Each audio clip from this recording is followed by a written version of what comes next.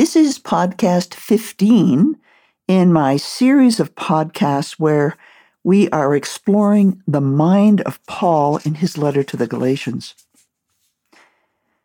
Paul has completed his legal midrash, which uncovers from Scripture how God has added the Gentiles to his covenant relationship, and also that he has bestowed his promise of the Spirit on all those with faith in Christ. Now Paul returns to Hebraic artistry of language, appealing to all believers in Galatia, with heightened emotion and continuing breathtaking disclosures. The Galatian believers, both Jew and Gentile, are astounded to hear that they are all sons of God. But this means that Paul must now convince them of their new life in the Spirit, and we will also learn about our own life in the Spirit.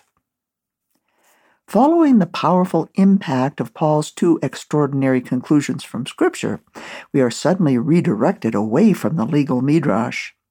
Paul begins with an endearing term that invites all Galatian believers into his inner circle. Brethren, he begins in Galatians 3:15. He has opened his letter to the Galatians with a salutation using the same term that identifies his close associates. For in Galatians 1:17, Paul opens with, Paul and all the brethren who are with me. The Galatians must have been astounded to hear that they were also brethren with Paul. In this way, the tone of the letter shifts suddenly from incisive legal proof to intimate artistic persuasion. There is more than a dramatic softening of tone. There is also a notable shift in those whom Paul is addressing. At the beginning of the earlier artistic persuasion that preceded his legal midrash, Paul was speaking to we who are Jews by nature. These Jewish Christians were preaching what Paul calls a false gospel, which insisted that Gentile believers be circumcised and knowledgeable in the law in order to belong to God's covenant community. But now the term brethren includes not only the Jewish believers, but also the silent Gentile observers as well. Having begun his new thrust of artistic persuasion with brethren, Paul now changes his address to an inviting and encompassing you plural, reinforcing brethren by neither Jew nor Gentile. In Galatians 3:26-29 we read, you are all sons of God. All of you were baptized into Christ. There is neither Jew nor Gentile. All of you are one in Christ Jesus. You are Abraham's seed, heirs according to the promise. Paul joins personally in this artistry of persuasion with I speak according to the manner of mankind. For this is what I am saying. The Jewish Christians are still present as an identifiable group through we and our. We were held in custody under the law. The law became our tutor. The Galatian drama now includes a full cast of active participants. Paul has not abandoned the Jewish believers who are still present, but he has changed his tone from criticism to endearment, and he is welcoming the Gentile believers to the discussion who will no longer be silent observers. Since the Gentiles did not have an intimate knowledge of the law, which is the Hebrew sacred writings and commentary on the oral law, they were undoubtedly puzzled and somewhat overwhelmed by the logic and various methods of legal midrash in Paul's preceding proof from Scripture, although they certainly would have heard the two deafening conclusions. Those of us today who find logical methods of legal midrash equally challenging can identify with the Gentile believers in Galatia. First, God has fulfilled his promise to bless the Gentiles who have faith in his Son through the principle of substitution. Christ The righteous one has paid the penalty of death, so those with faith in him will receive the benefit of his substitution death, which is life. And second, by living a life of faith in Christ, a person activates the gift of the Holy Spirit to walk in the ways of God. Now Paul is turning again to persuasive methods of artistic language, which he will address to all believers in Christ, both Jew and Gentile. Paul's need for artistic persuasion is urgent and critical. He knows it is not sufficient for the Galatians to comprehend the simple meaning of his two legal conclusions from Scripture that we saw in Galatians 3:14, and I will cite those again for you here. First, so that in Christ Jesus the blessing of Abraham might come to the Gentiles, and second, so that we might receive the promise of the Spirit by faith. There is more to the gospel than comprehension and understanding. Paul must now penetrate the hearts of believers in Galatia in order to bring them to the point of being led by the Spirit and walking by the Spirit and living by the Spirit, that are all terms that Paul is going to use in his letter as we continue these podcasts. Paul is perfectly poised as he returns to the linguistic artistry that he had used earlier, only this time his tone is not harsh and accusing, but endearing and logical. A key to Paul's artistic language in Galatians 3:15 to 4:20 is the concept of future inheritance, because Paul is going to draw on the inheritance as an incentive to promote godly action. Unfortunately, Christians today tend to have only a vague understanding of the hope, other than a sense of some future life with God and the eagerly anticipated return of Yeshua the Messiah. In fact, the common Christian phrase today is eternal life, whereas we hear Paul talking to the Galatians about their inheritance. The lack of Christian understanding is unfortunate. Not that eternal life is anything less than extraordinary, but the certainty of eternal life sometimes eludes Christian believers, especially when they perceive it as a reward for action or actions, rather than a gift from God. I think even more important, what Christians sometimes fail to see is that there is much more to God's promises than just eternal life with God. So we must listen carefully to Paul's words about the inheritance. We will begin by considering Paul's opening words about the nature of the inheritance, a topic that he will continue to address throughout the remainder of the letter. Paul introduces inheritance with the word seed, meaning descendants. Turning to the Hebrew Scriptures, we see that God does not promise an inheritance directly to the children of Israel, but to the fathers, Abraham, Isaac, and Jacob, and through them to their seed. In words that God spoke to Moses, we catch this repeated promise to the fathers, which then passes from the fathers to the descendants, that is, to the children of Israel. This is the land which I swore to Abraham, Isaac, and Jacob, saying, I will give it to your descendants, that is, your seed. The word most often translated into English as descendants is the Hebrew zerah, which is literally seed. Paul is going to play with the word seed through artistic manipulation. He will use another word that has a similar meaning, which is sons, as in Bnei Yisrael, sons of Israel. These sons of Israel are seed or descendants of the patriarchs, Abraham, Isaac, and Jacob. Both seed and sons are descendants, who apparently are entitled to an inheritance. But we will see that Paul has distinguished between seed, which is seed of the fathers, and sons, which are sons of God. This is a paradox, because Scripture declares that the inheritance belongs to the seed of the fathers, Abraham, Isaac, and Jacob, whose name God changed to Israel. That is, to a multitude of descendants who are the sons or children of Israel. So distinguishing between the seed and sons seems to be a paradox. Paul now launches what appears to be a startling intrusion about seed by seeming to contradict Scripture. Let me read now Galatians 3:16. Now the promises were spoken to Abraham and to his seed. He does not say, and to seeds, as upon many, but as upon one, and to your seed, who is Christ. That's Galatians 3:16. This paradox is caused by Paul's artistic manipulation of the word seed, which is always grammatically singular in Hebrew, but the plural of this singular noun conveys a multitude of descendants. In English, the same dichotomy of singular grammar with plural meaning occurs with sheep.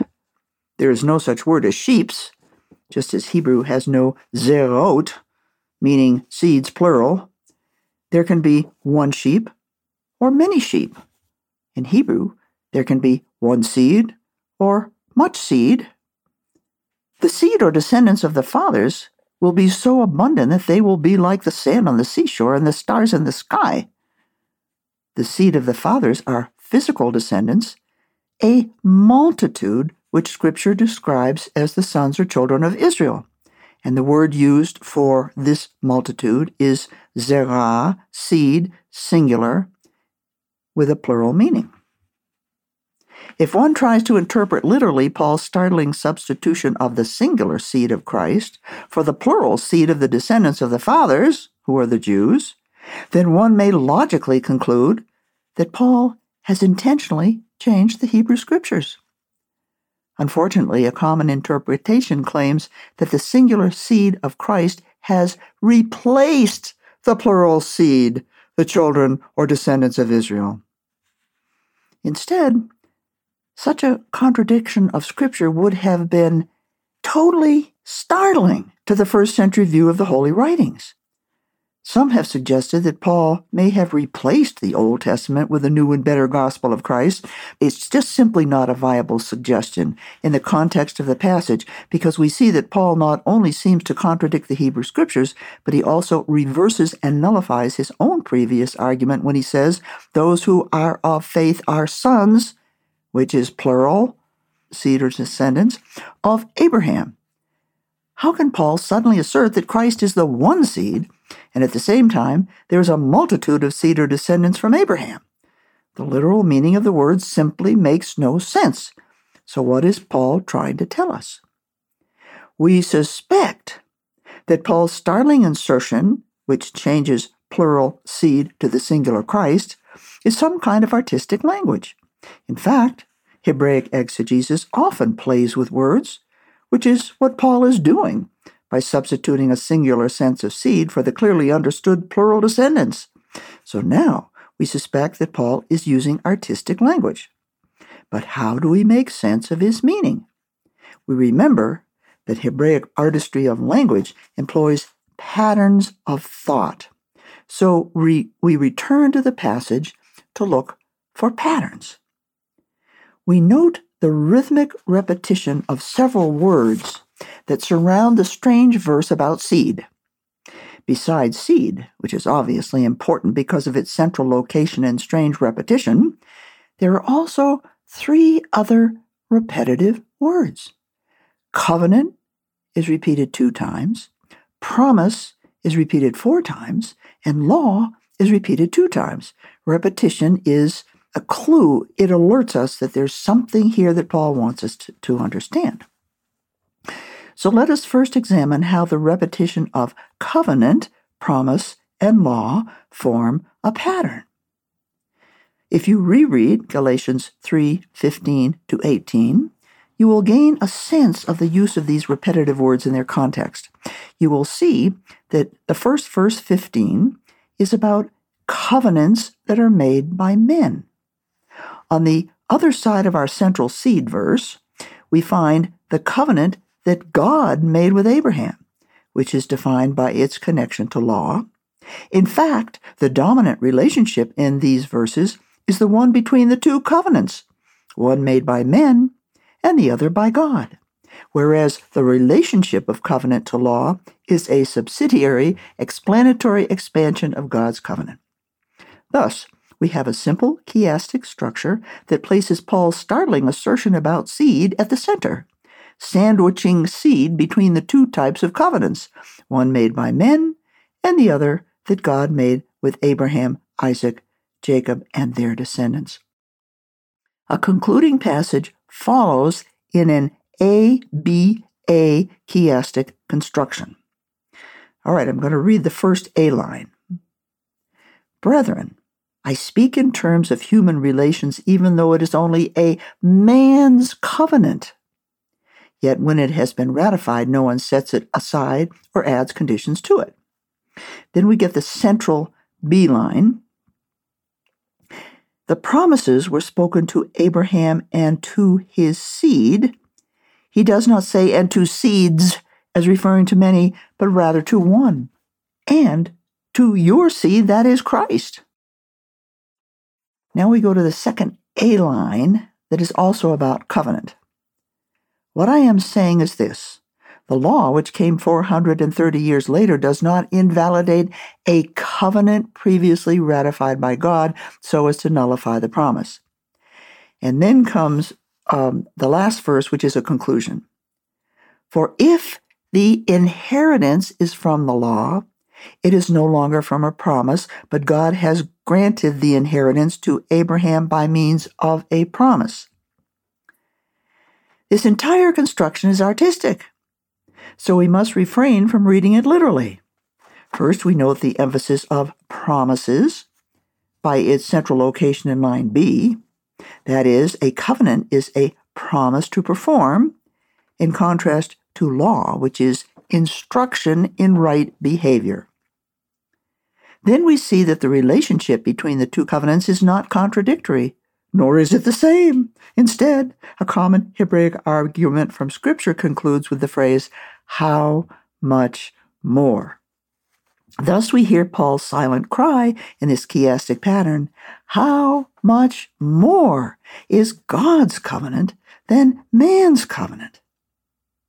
If man's covenant cannot be set aside or changed, how much more is God's promise confirmed to Abraham and to his seed, that is his plural descendants? Paul captures this sense of God's powerful promise to Abraham in his concluding verse that follows the chiasm. For if the inheritance is from law, it is no longer from promise, but God gave it to Abraham by promise. What then is God's powerful promise to Abraham? We remember that the promise was a key element in Paul's first legal proof from Scripture.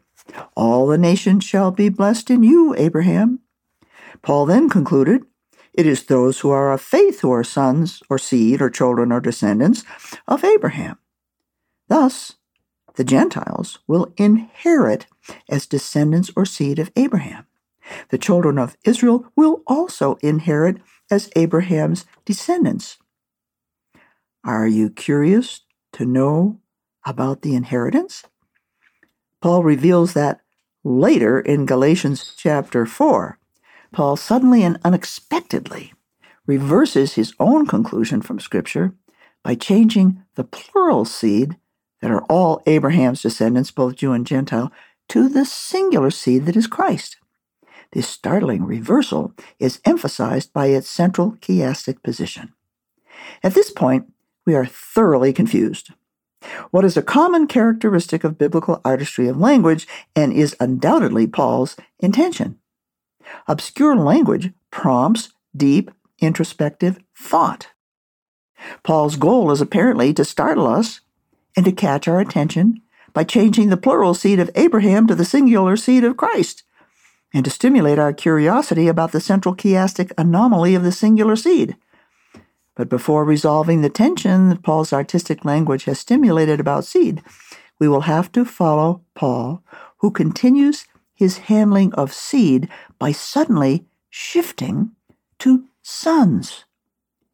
Here we are startled once more, because Paul does not speak about Abraham or sons of Israel, which one might expect, but he has suddenly introduced sons of God. Yet before Paul draws this breathtaking conclusion about sons of God, he will turn first to the law and its failure to accomplish righteousness. There is a reason that Paul seemingly diverts to a discussion of the law. Righteousness is a condition required of sons of God. If not by the law, then how is righteousness achieved? We will address this in the next podcast.